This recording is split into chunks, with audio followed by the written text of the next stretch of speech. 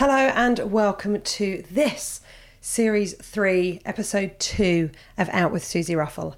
Hello, I hope that you're having a good week. I don't know when you're listening to this, it could be Monday, it could be Friday, it could be in 2 years' time, but whatever time it is, I hope that you're doing okay. I'm currently in my little office space. It's Sunday morning at 9 a.m. I'm just about to force myself out of the house to do some exercise because I know it will make me happier as the day goes on if I've already done it. And yeah, that's sort of where I'm at. Work is starting to pick up a bit more for me at the moment, which is lovely. So that feels very, very exciting. Also, a few people have got in touch recently to ask about where they can see some of my comedy. There's stuff on YouTube. There's stuff from a long, long time ago, which I'm not sure is that funny anymore. But there's also more recent stuff like Live at the Apollo or different TV shows that I've done. But the BBC have recently put up my special that I did about 3 years ago now. So it's a little while ago, but I still really like it. It's their series Live from the BBC.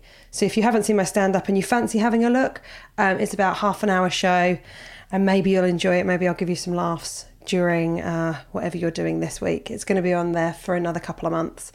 So if you want to look at it, go and have a look at that. As ever, we've received loads and loads of messages this week, which is lovely. A lot of them have been very, very moving, and I really appreciate that. As always, I'm really just delighted with how much this podcast means to people, and thank you. Thank you for, encouraging me to make it, and thanks for listening. Thank you for listening. If you want to get in touch, you always can. The email is hello@outwithsusieruffle.com. I'm also on Twitter, Susie Ruffle, and on Instagram, Susie Ruffle Comedy. And if you want to rate and review, that's really helpful. It helps more people find the podcast, which means I can keep making it. So if you want to do that, please do. And you can leave a little review. I have read all of those reviews and they're really lovely. So thank you very much if you've done that. Right, as always, we're going to do some listener emails. Loads of you have got in touch to say how much you love this part of the show. So I'm so pleased that I can do that. It's not really down to me. I'm just doing the reading out loud. And I'll be honest with you, Michael, my brilliant producer, has to do a lot of editing because of the dyslexia. But it's really a thanks to the people that write in rather than me. Right. Here we go. Dear Susie, Spotify recommended your podcast to me about 6 weeks ago and I loved it so much. I binged both seasons so it'd be up to date in time for Series 3. It's been amazing to hear so many varied stories, both from guests and listeners, and I would love to add my own to the mix. I'm originally from Australia but moved across to the world of Spain 18 months ago. It was only meant to be an 8-month trip, but pandemic. So here I am 10,000 miles from home and trying to make the best of my situation. It's actually not that bad. I miss my family and friends, of course, but I've been miserable for many years, and most of that seems to have disappeared since I moved. It's also given me distance I need to figure out who I am and who I want to be, and part of that has been acknowledging my sexuality and coming to understand that I'm pansexual. I haven't told my family yet, but I also don't feel any need to do so. I'm very fortunate that there's no doubt in my mind that none of my family or friends will care in the slightest. The first time I said anything about it aloud was a couple of weeks ago. I was having lunch with a couple of friends and they were chatting about their partners and their plans for the future. I haven't dated in years. I quite enjoy the single life and not having to compromise at the moment. And one friend turned to me and said, I know it doesn't really interest you right now, but I'm curious to see what kind of man you end up with.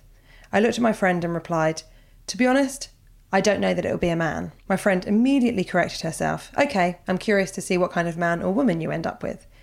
I took a moment to recommend this podcast to them before we carried on with the conversation. The second time I said anything was a few days later, talking to the same two friends. We were talking about podcasts we had been listening to and one mentioned this one, saying, oh yeah, I wanted to ask you, but I didn't want to put you on the spot at the time. You said that you found Susie Ruffle's podcast very helpful to you at the moment. What did you mean? I explained that I realised that my gender was irrelevant to me when it comes to who I'm attracted to, and that I found this podcast very helpful to understanding and accepting that part of myself. My friends accepted my response, and again the conversation moved on. These two experiences meant more to me than I think either of those women understand. Or maybe they do, and I'm luckier than I know. I felt heard and validated. They had acknowledged and accepted my sexuality without fuss, and in doing so, had shown that I was right to believe there was nothing to fear from my loved ones. Thank you for taking the time to read this, and thank you for creating a safe space for sharing. Now, you haven't said whether you want me to share your name, and because you're quite early on in your coming out journey, I'm not going to share it, but thank you so much for getting in touch.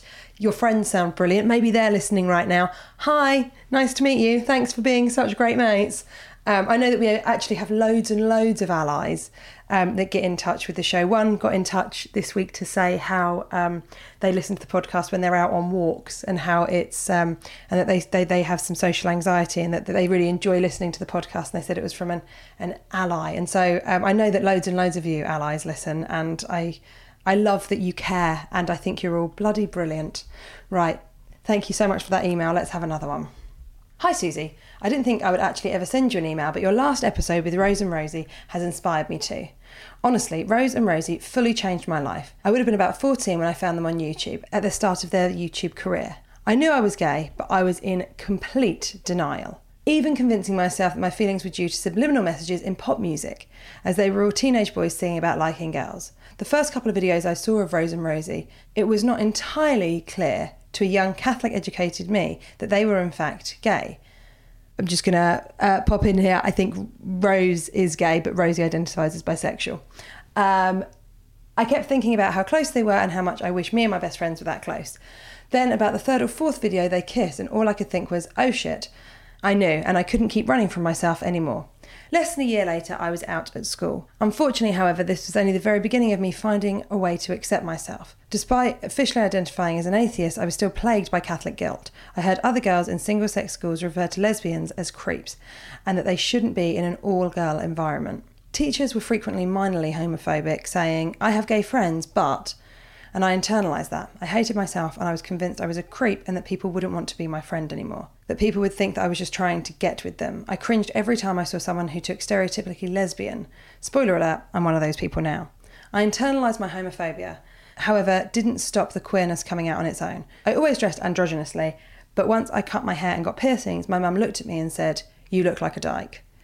This was another oh shit moment. This was the first of numerous occasions where my family members referred to me by this slur, forcing me out of the closet in pure desperation. It was interesting. My mum told her friends and family without my permission. I was horrified and exposed. Coming out wasn't the liberating experience I'd hoped for. The slurs became worse, and I was told I was asking for the harassment I received on the street for my appearance. I felt like a circus animal, something to be used for show. Look how progressive we are, we have a gay child, only to be hidden away when it didn't fit the societal ideas of normal. I went to uni in a very liberal city, but even then I felt unable to join anything openly queer, because people assumed because of my appearance I was comfortable in my identity, which couldn't have been further from the truth. I continued to feel isolated and ashamed. It was only over lockdown, 7 years after coming out of school, that I finally decided it's time to deal with this. People like you and your guests are so important. When I saw you on TV, I felt almost a relief. I didn't cringe, as I normally would. I actually laughed. It was like fitting in with the stereotypes wasn't anything to be ashamed of anymore. I always felt embarrassed and ashamed that people could look at me, the way I dress, the way I walk and talk, and immediately know that I'm gay. I thought that people would think that I was making a show of it. Now I've realised I don't really care. I have a long way to go. Dating in lockdown has been near impossible, and it's been so frustrating that now I'm finally ready to let go of the shame and actually express my sexuality, that we're not allowed to meet people. I've never been to a gay club, despite knowing that I'm a lesbian for 10 years. Admittedly, only 4 of those I've actually been old enough to go. But even my straight friends have been. I have used lockdown to consume every bit of queer media I can, this time openly recommending books, podcasts and films I like, instead of watching Orange is the New Black secretly when my parents are out of the house. So I guess I just want to thank you and all your guests. Without them and you, I know I would probably still feel isolated and ashamed. So thank you so much. And again, you've not said whether I could share your name, so I don't know whether I can, but I know your name, and I'm really chuffed that the podcast has helped you with that. And it's really nice that I get to read all of these lovely things that people say. But let's be honest, part of it's me asking the questions, but the big part of it is people agreeing to come on the podcast. Often people that I've never met, often people that I have DM'd on Twitter or tried to get in touch with via a friend of a friend of a friend, or going to someone's PR firm, and they've been kind enough to give me their time. And that's exactly what happened with today's episode. I was quite stunned when I realised that Mara Wilson followed me, and delighted, and I knew that she was bisexual, and I asked her if she'd come on the podcast, and she was kind enough to take time to chat to, let's be honest, a complete stranger. And I just loved this conversation. I thought she was absolutely lovely to chat to. She's smart, she's brilliant. I had such a lovely time chatting to her, and I really hope that you enjoy listening to the conversation. As ever, please get in touch with me. I mentioned before, but the email is hello@outwithsusieruffle.com, or you can find me on the socials. But for now, let's go to that conversation with the brilliant Mara Wilson. Listeners, I am beyond excited to welcome today's guest to the show. She was a constant fixture in my childhood, and quite likely yours too. Mara Wilson starred in Miracle on 34th Street, Mrs. Doubtfire, and of course Matilda, amongst many others. A talented, thoughtful and engaging actress, growing up I wanted to be her. Her talent doesn't stop with acting. She's also a graduate of NYU. She writes plays, fiction, non-fiction, and in normal times performs storytelling nights across New York. I have just finished her book, Where Am I Now? True Stories of Girlhood and Accidental Fame, which I highly recommend. It is fascinating. I am delighted to welcome her to the show today. Hello, Mara. Thank you so much for having me. And my gosh, what a wonderful intro. Well, I mean, I was absolutely delighted when I saw that you followed me on Twitter. I was like, well, listen, I'm sliding into her DMs. I'm sorry that I'm doing this, but thank you so much for coming on the show. It's been a real thrill reading your book. I've sort of been transported to being a child again when you were talking about filming and stuff, and it's such a great read. Thank you. It's just brilliant. How are you? I'm doing all right, all things considered. I've had kind of a whirlwind week. It's best of times, worst of times here. I just had an article published in the New York Times that I'm really proud of, and that was a day after we had to put one of my beloved cats down.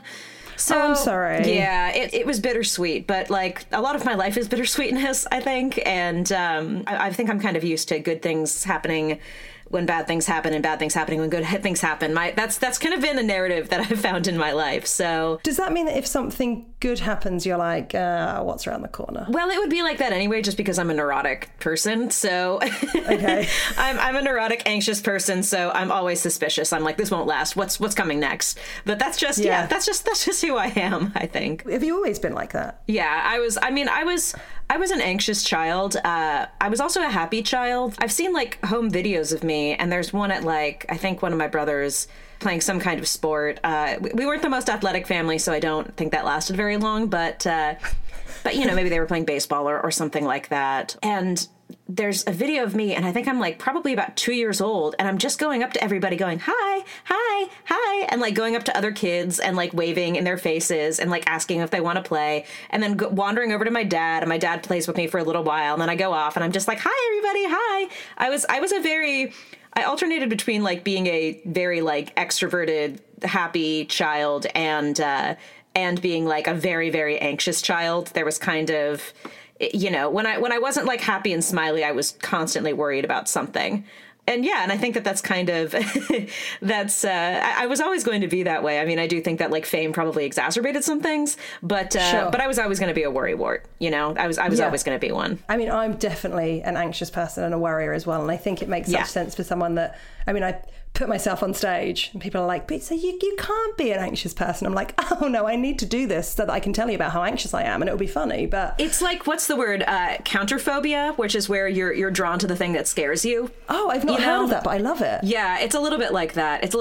And I've been telling people for years, I'm like, look, my anxiety doesn't mean that I withdraw. My anxiety makes me more likely to overshare and be performative. There's a musical theater song called Shy, you know, which is about how this woman is shy and she makes up for it by being completely obnoxious. And I'm like, yeah, that's me. My social anxiety takes the form of telling people that I love them and they're my best friend, or being, you know, really obnoxious, you know, really, really soon and coming off and telling people like, you know, the craziest stories I have and being like, can you handle me? And I feel like I've tamped that down in recent years, but like my teen years and my early 20s, I think, were just all about that. We're all about just like me saying weird, you know, wild things and me getting up on stage and doing all kinds of, you know, ridiculous stuff. And that's kind of how it manifested for me. And I think that's the way it manifests for a lot of comedians as well. I mean, I'm not a comedian. I've written comedy and I've performed at many, many comedy shows, but I'm not like officially a comedian. Would you like to do stand-up? I mean, I've kind of done it a little bit, but it's so intense. My God. it's so intense and it's scary. And I have so many friends who did it. And they would, have me on their show and I would tell funny stories, but I was just like, this is so, this is so intense and it's such a commitment. It is and it's so much work. Yeah. And there's so much criticism. So I was just like, I like this, but I don't think I'm good enough at this. I do love the like interplay with an audience, but I have had a lot of shows where, I remember I was doing I went to a show for Reductress, and I got there, and Anna Dresden, who's one of my favorite people in the world, was there. Anna Dresden's now, I believe, one of the head writers for SNL. She's absolutely fantastic, one of the funniest people in the world. And she came up to me and she was like, I think somebody canceled and we don't have enough people to go on. Can you go on?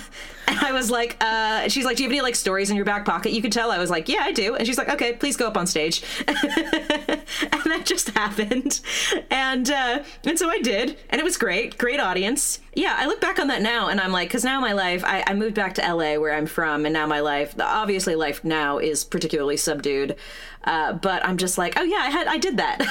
I had times in my life where I would just kind of get up on stage and, and do these things. And, it's funny because with all my fears, there was a time I think when I had stage fright. There was like probably, I would say like around puberty, I had like really bad stage fright. And I remember when I was little, because I was such a musical theater nerd, I always wanted to do musicals, but I was afraid of like singing in front of people, dancing in front of people. I should have been afraid of dancing in front of people because I'm not a good dancer. But other than that, like I've always been comfortable with a crowd. There's very few things that I'm comfortable with in my life, but a crowd is one of them. So is it strange? And I'm sure you've been asked these questions a lot, so do forgive me, but is it strange that you played a part in so many people's childhoods? I don't think I really realized that I did until like... Don't tell me like this moment, like I've not... This isn't a shock. Probably like 25, I was like, oh yeah. I feel like I kind of had imposter syndrome for most of my life. And the thing about making movies, especially when you're a child, is they take so long to make. And a couple months in the life of a child is a lifetime because, you're developing so fast. So 6 months between finishing the movie and the movie coming out with like a little bit of like some reshoots and dubbing and things like that. Mm-hmm. That feels almost like summer camp reunions, or looking through like, holiday photos, like just kind of looking through these things and sort of reconnecting with some of your friends. And it really, there is such a disconnect there that you kind of forget that you're working towards something, that you're working towards a big project. And when it comes out, there's such a disconnect because you don't even remember who you were, And I remember seeing an actor accept an award for a part he'd played 2 or 3 years earlier.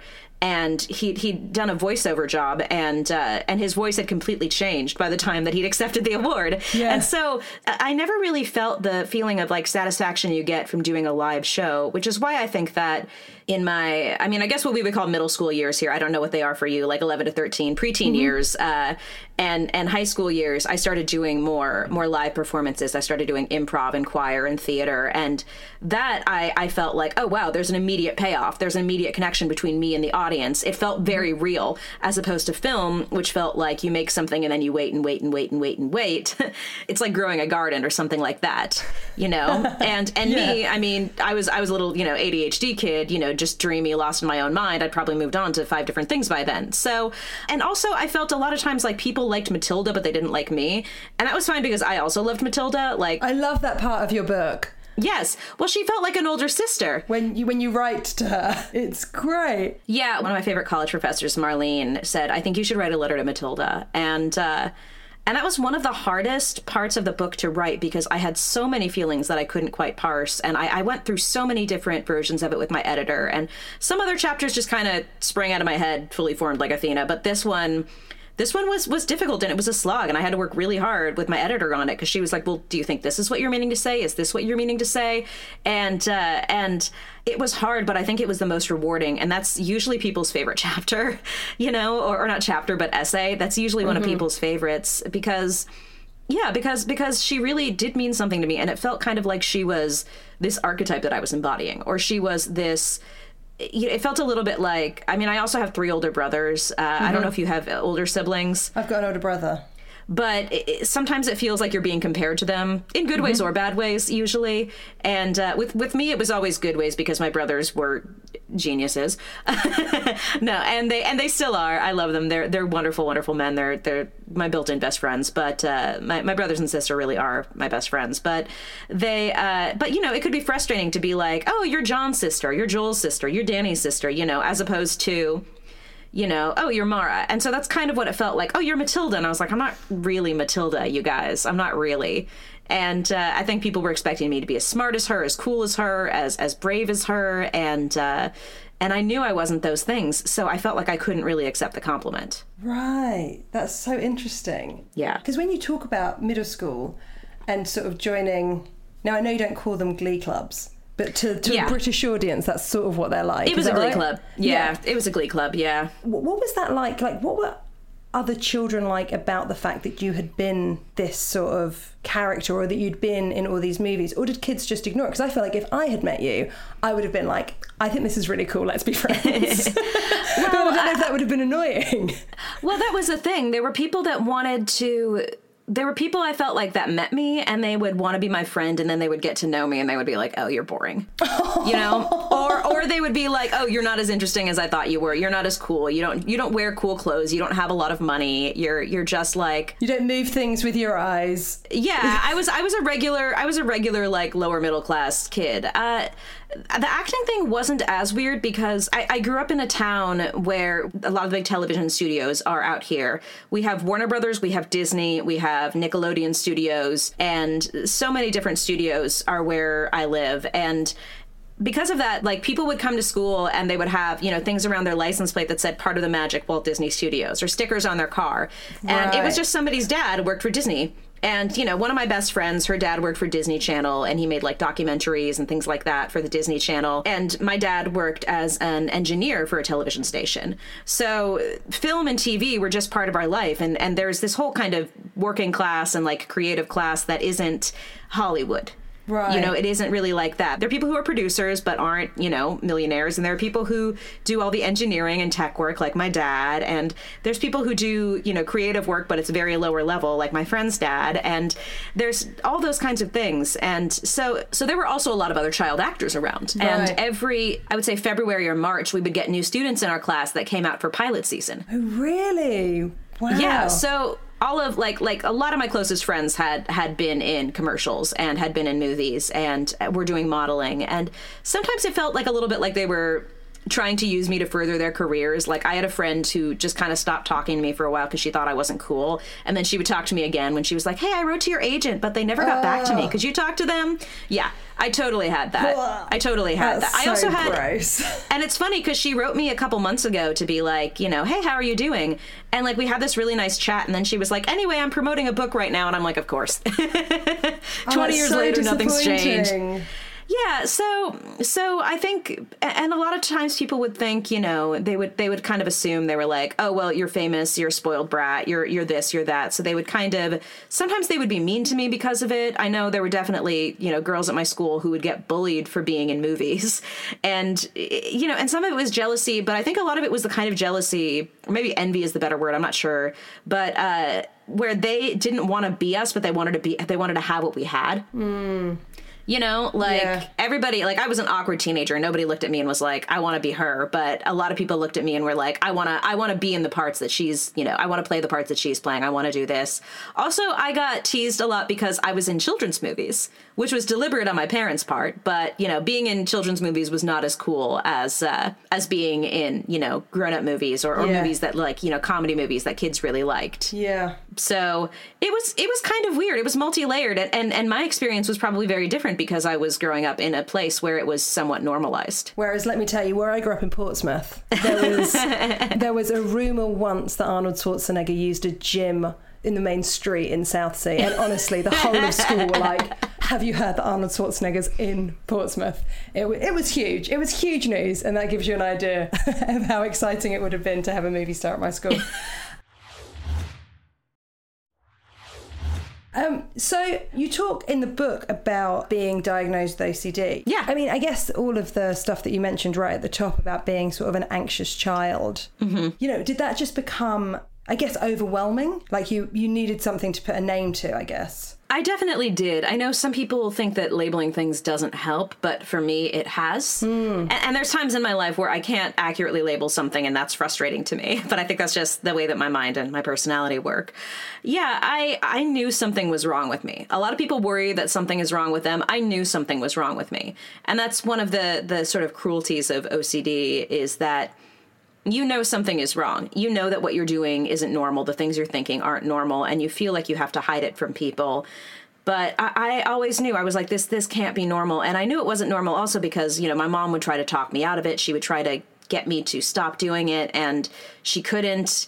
You know, you can't out reason anxiety, and you can't out reason neurosis. So I was struggling for a couple of years, and it kind of came and went. And I think that also a lot of parents don't want to believe that their kids are sick. And my brothers had been, you know, some of my brothers had been anxious kids too, and they'd worried a little bit, and then they'd kind of grown out of it. And that is actually like a developmental thing. I think kids around like age 8, they start to worry about like what is real and what isn't, and what they can affect, what change they can affect. And that's when you get a lot of magical thinking. And that's actually, I mean, that's probably why a lot of girls, you know, still say to me these days, like, I thought that I could move things with my mind like Matilda. Yeah. And that's like a normal developmental thing at that age is what can and can't I do? What in movies is real? What isn't?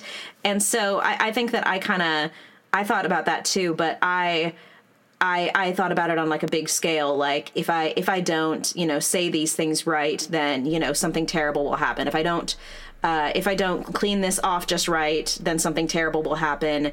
If I don't wash my hands every day, I'll get, you know, wash my hands multiple times, you know, every day after school, then I'll get sick. You know, if I don't take 3 showers a day, it's going to be, you know, that kind of thing. Yeah.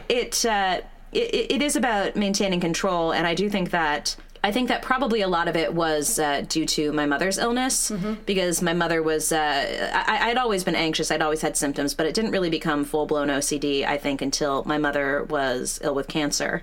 And after that, I think, I also think that it's possible that, you know, film could have exacerbated these things too, because it made me into a perfectionist, like even more of a perfectionist than I already was, because it's all about getting it right, you know, and you're rewarded for getting things right.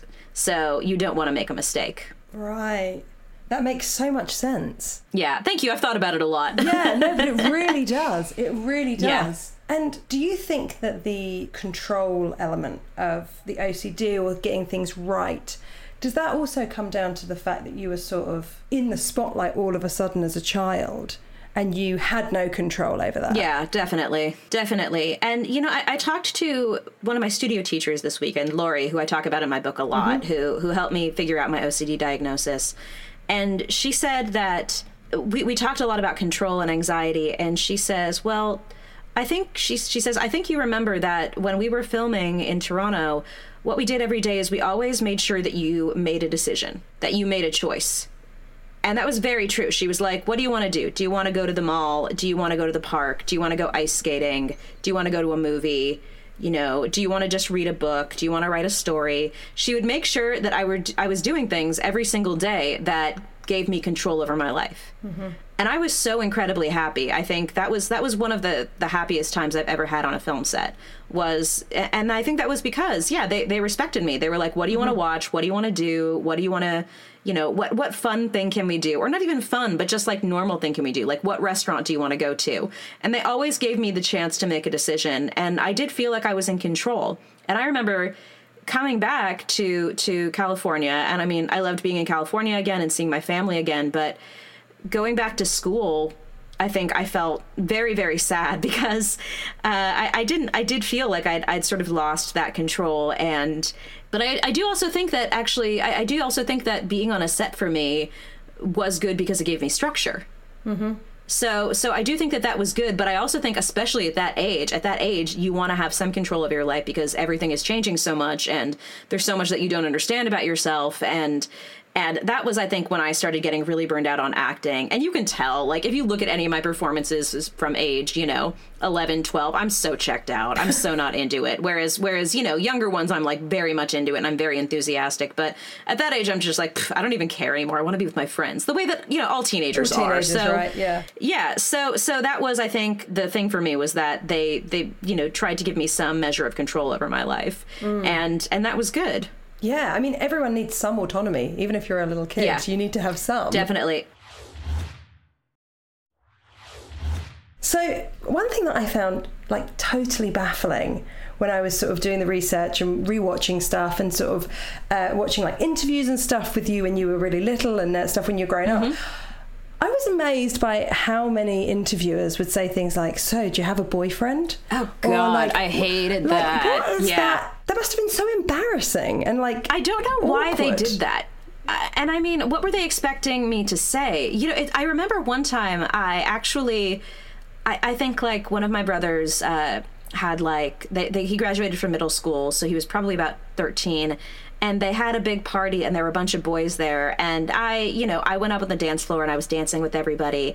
And people started teasing me saying, Samara, you have a bunch of boyfriends now, huh? And I didn't know what that meant. So I was just kind of like, yeah, okay. And then I went on an audition a couple months later and somebody said to me, the woman came out and she said, so do you girls have boyfriends? And I said, yes, I have so many boyfriends. Because, I just thought they were boys on a dance floor I was dancing with. They were, yeah. And I was like, I have 1 million boyfriends. And she was like, okay. And I'm like, well, first of all, what were you doing asking us that question? And second of all, there's no good answer for that. There's no good way to answer that question that wouldn't, involve more ridicule. And I just felt like it was really, I thought it was condescending, and I wasn't interested in boys, for a long time. And I hated that they asked that, and it made me feel like a joke. Like, it made me feel like a joke. And if I had said, yes, I do, what would they have said?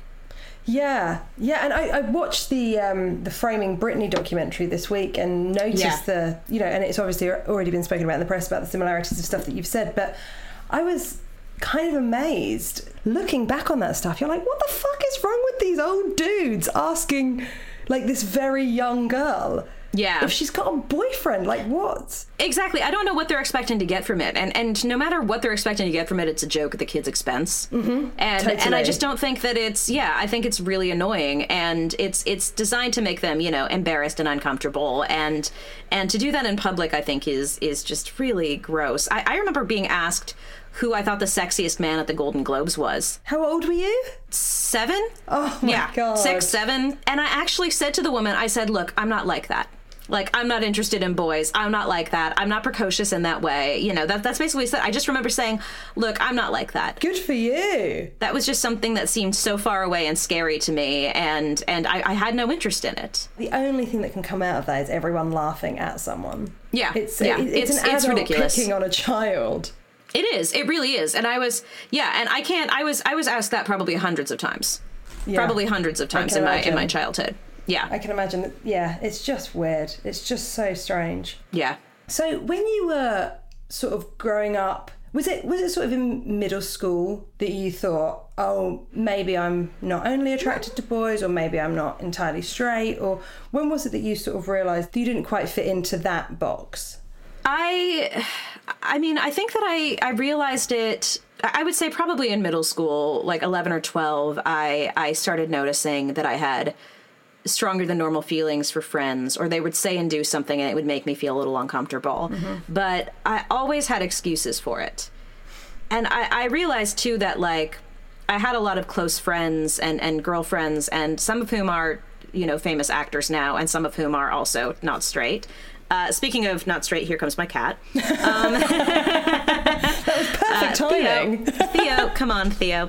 Theo is actually a gay cat. We have realized that Theo is very gay. He's very into other male cats, and very into shows about plucky detectives, about plucky female detectives, and he loves Gillian Anderson. And I mean, we've seen him, sure.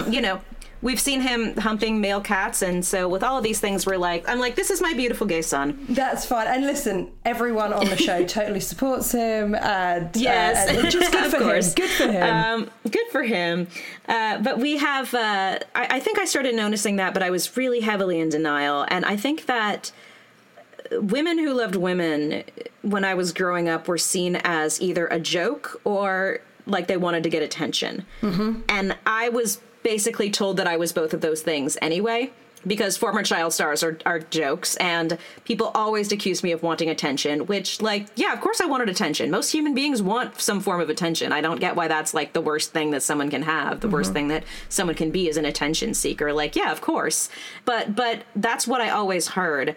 And I also thought to myself, I had this rationale where I was like, I'm already so many things. I already have a mental illness. I already have this past. I already had, my mother died, and like my extended family was really messed up. And I was like, there's too much going on in my life. I can't be, not straight too. And, but I mean, like, I was never really that into boys. I had crushes on boys sometimes.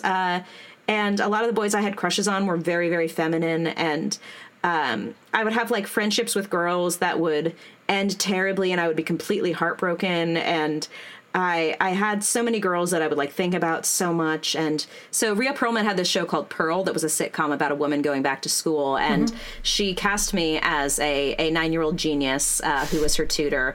And I played a lot of those kinds of roles. I was very good at appearing smarter than I am. So I've read your book. You're pretty smart. Thank you. But I'm not a genius. I played a lot of child geniuses. But she had me on that show, and there was this one actress there who I was absolutely in love with. She was so sweet and kind, and her character was supposed to hate my character. And she said, she's like, I know that I joke about, hating you, but I want you to know that I really like you. I think you're very cool. And one day she couldn't come to work because she had food poisoning or something, and I was heartbroken. I wanted to see her so badly because she was just so smart and funny and beautiful and kind and just radiated intelligence and elegance and was gorgeous. And I was just like, I couldn't stop thinking about her. And I didn't realize till years later, I was like, oh, she was one of my first big crushes. So that's a shout out to Lucy Liu.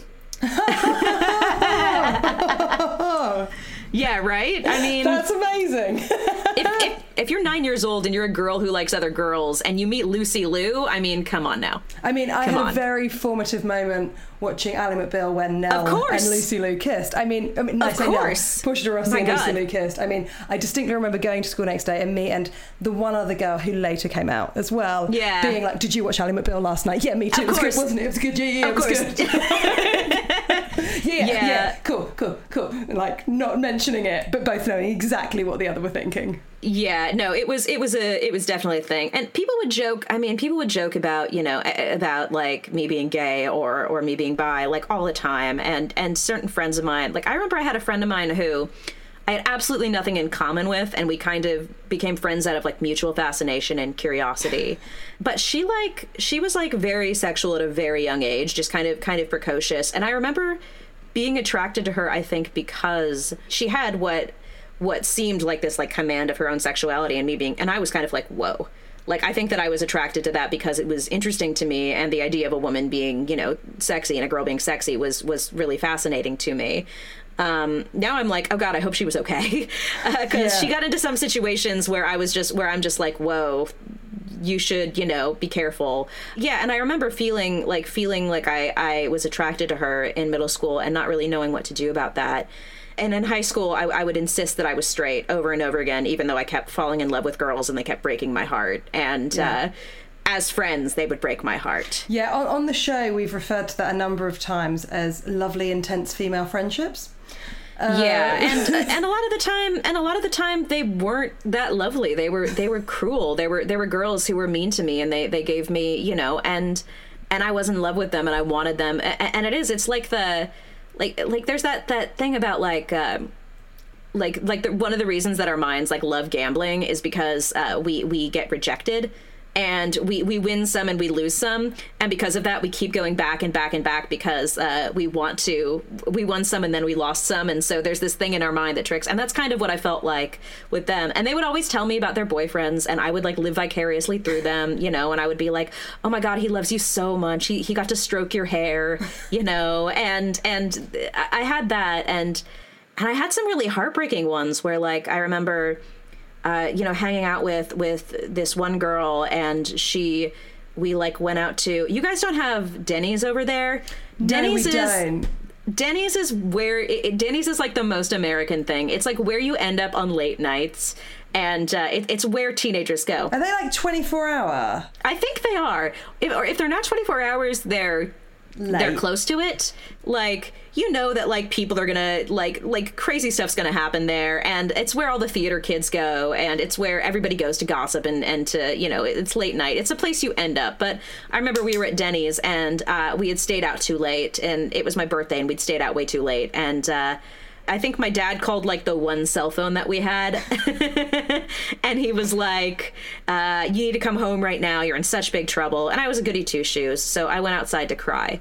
And then my friend came out, and she gave me a hug, and I just blurted out, I love you. And I felt her kind of stiffen as she was giving me the hug, and she said, oh, I love you too.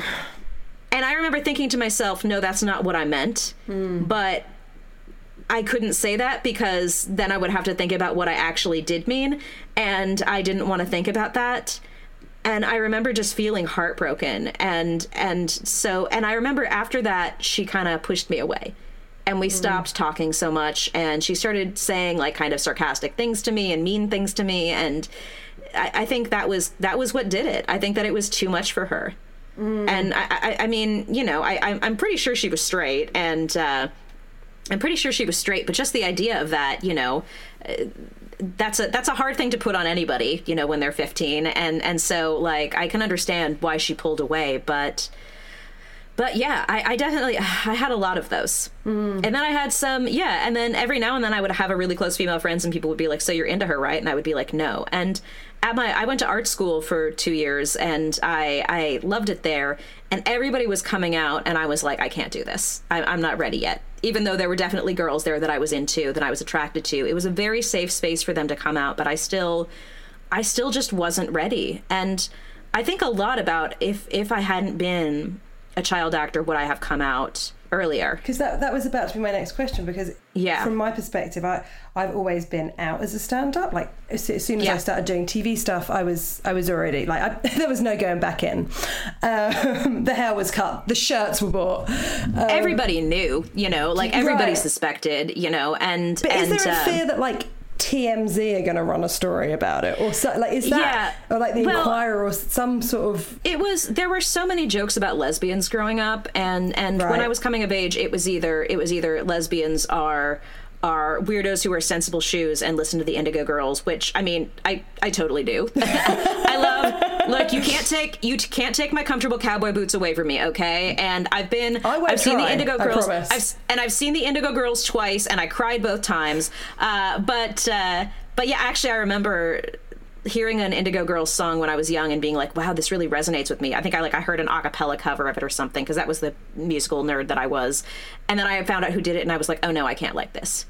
And I immediately shied away from anything that I thought was like even remotely gay. I was afraid to even like the Spice Girls. So, and there was also the not like other girls streak in me, I think, where I was like, I can't like anything feminine. And now I'm like, fuck it. I love cats. I love tea. I love dresses. I love, you know, I love all kinds of pretty things. I like sparkly shit. I like, you know, I like girl things, you know, I like things that we consider girl things. I love the color pink. And most of these things are stupid. They're stupidly gendered anyway. But, I think that there was also, it's because I internalized so many of these messages, and there was so much pressure, and there was this kind of homophobia, you know, that was around us in America. And the idea of like girls who kissed girls, it was always for attention. You know, I remember being so infuriated when Katy Perry's I Kissed a Girl came out. We all know Jill Sobule's I Kissed a Girl is the superior one. But I remember being so infuriated by that and not being able to express why I felt so infuriated. But it was because I was like, you're playing into this thing that people think, you know, is what we are and what we do. And I mean, I do think all the time, like I probably would have come out younger, you know, and I also think like my orientation probably like might be a little bit different. I think that, you know, because I think that a lot of times now I when I do date men, it's because I have experience, you know, dating men, and that's what I did. And part of me is like, if things had gone a little differently, would I have only been dating women and feminine people? Like it's entirely possible. You know, I think that obviously a lot of this is hardwired from birth. I mean, I remember being in love with like the girls I saw on Barney and Friends and Sesame Street. So, you know, that was in me at a young age. But I also feel like some of it, I think a lot. I'm like, how could my life could have been different, maybe. But I don't like lament it, because I feel like I had so many wonderful experiences, and like I wouldn't have been able to have that wonderful experience with Lucy Liu when I was 9, you know, if that hadn't happened. And I wouldn't have been able to, you know, work with, you know, Embeth as Miss Honey, who is, you know, an icon for the ages, as we all know. Absolutely. And did you have to think a lot about sort of coming out publicly? I mean, I thought a lot about it, but when it came down to it, I didn't come out I didn't come out in a way that I wanted to. But that was because, as I've discussed, like a lot of times in my life, a lot of are sort of best of times, worst of times. Like the year Matilda came out was also the year my mother died. And I think that the year that my book came out and the year that I came out was a year that was sort of fraught with grief and loss for me. It was 20-year anniversary of my mother's death, and it was my grandmother died. My best friend from college's husband died. Our family dog died even that year. It was just full of loss and exhaustion. And I remember I wanted to allude to the fact that I was, you know, a member of the community when the Orlando mass shooting happened. And then I got pushed back by people saying like, you shouldn't be talking about this. This isn't you. This isn't your place. It's not your place to be grieving. You know, I talked about like going to gay clubs when I was 18, and you know, this isn't the place for you. You shouldn't have been there. It wasn't your space. And I felt that pushback, and it was kind of like in a sitcom when people say, you know, they're not going to do something, and then somebody challenges them on it, and they're like, oh yeah, well. And so I did that, and it wasn't the healthiest thing, and I'm really sad that I came out that way, because I would have liked it to have just been kind of a non-issue, like, oh, Mara Wilson's dating a woman, didn't know that about her. And I feel like most people kind of suspected anyway. But you can't, I mean, it's so difficult to... Yeah. You know, if someone's telling you, this isn't for you, it's so hard not to go, yeah, it is. Yeah. It is, exactly. And I still feel bad for that girl that I talked to, because I imagine people are probably ganged up on her for that. But I was accused of doing things for attention. There was one gay male writer who wrote this thing about how, like, I was doing this for, like, to be a brand. And he now does sex advice columns. And like, I'm like, come on, dude. I've thought about like writing in and being like, I'm bisexual, but people think that I'm doing it for attention. What do you think? And seeing, you know, what people thought. I also played it really safe. I said I was a Kinsey too, which is not true. I'm way more attracted to women, and you know, it's definitely much more. You know, but I was kind of dipping my toes in the water, and I wasn't sure what kind of response I was going to get. And I didn't have a lot of great responses to it initially, but, and I hadn't even told my parents yet at the time. So I had to have a conversation with that about them. And I hadn't told my siblings either. Well, I told some of my siblings, and none of them were surprised. None of them were surprised. I'd come out to them and they were all just kind of like, yeah, we know. Like one of my brothers, we went out to a Mexican restaurant, and he's like, so are you dating any guys? And I was like, no. And I don't know if I'm going to, at least not for a while. I think I might want to be dating women. And he didn't even look up from his enchilada. He just said, okay, so you're going to be dating women now? And I was like, yeah, maybe. I don't know if it's going to be only women, but yeah, maybe. And he was just like, okay. and my parents were like, we kind of knew, you know, like everybody, but it was really, really hard. It was a really hard time for me. And I really wish that I hadn't come out in that way at that time. I wish I'd been a little bit more thoughtful about it, but it was not a rational decision. It was an emotional, impulsive one. And I wish it hadn't been, but but I'm glad every day that I did. I'm so happy. I'm so happy. And it is just like a huge weight off my shoulders. You know, I also didn't expect it to be on like E! News and you know, trending on Facebook. And yeah, I really didn't expect that to happen. I didn't think people would really care that much. But it mattered to people. But I get messages every day. Like I got a message yesterday from somebody saying, you helped my friend come out. And I love that. That I absolutely love. And it's I don't know. It really means so much to me that I've been able to do that. And so I don't ever regret doing it, really. I do wish that I had done it a different way, but I don't ever regret coming out. Yeah, and that's great to hear that there was like a weight released from your shoulders. I'm going to ask you the final question of the podcast. I feel like I've thanked you 100 times for doing it, but I'm going to thank you again. The final question I always ask every guest on the show is if you could go back in time or pick up like a dream phone and call like a version of yourselves, but some guests are like, I don't want to call myself in the past because it might change what's happened now and I'm happy now. So people can do it different ways. So either it can be a version of yourself. And I was thinking maybe, you know, when you spoke about sort of the girl in high school and you were saying like about her boyfriend being able to stroke her hair and you were sort of looking at her, or like hugging the girl outside the Denny's and then feeling her tense up and you thinking, oh God, no. If you could call that girl or call a girl that's going through a similar thing today and give her a bit of advice or a bit of encouragement, what would you say? I would say that she's not going to lose love from it. I think that I was very fortunate in that way, in that my family, even the more conservative ones, the family members that I talk to, there's extended relatives that, you know, I don't talk to and they don't talk to me and we're just fine with it. But I would say that she is afraid of losing love when she actually will gain so much more love by doing this. And she will gain so much more love and understanding from people she doesn't know, but also friends and a community and romantic love and, you know, platonic love with friends who understand. And her family will probably love her even more because they will understand her now and they'll be able to talk to her about things. And she'll be able to watch, you know, TV shows with friends and, she'll be able to watch TV shows with her brother and like both be like, Alison Brie's hot, right? And, and people will understand why you always wanted to talk about Queen Latifah and, and people will understand, even if people don't now, or they do only like in theory, they will understand and they will love you. And people are always going to say that you want attention, and you do, and that's not a terrible thing. And people are always going to say, embarrassing things about these things, but, about like, oh, lesbians are like this and bisexual women are like this. But you know what? Embrace it. Like, first of all, they're not terrible things. And second of all, like, you like a lot of, even if they were embarrassing or silly, you like a lot of embarrassing and silly things already, who cares?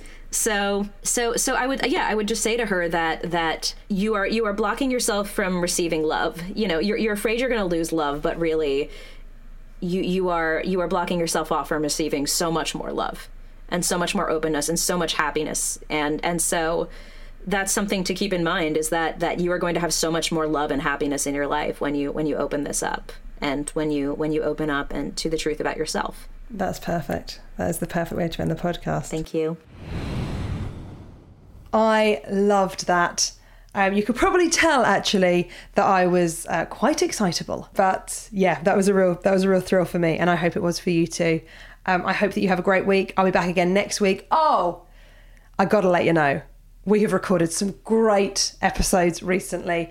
I've been receiving lots of emails about suggestions. I've reached out to loads of people from the world of sports, and currently I still haven't managed to book one, but I promise you, I will continue to ask people to come on the show.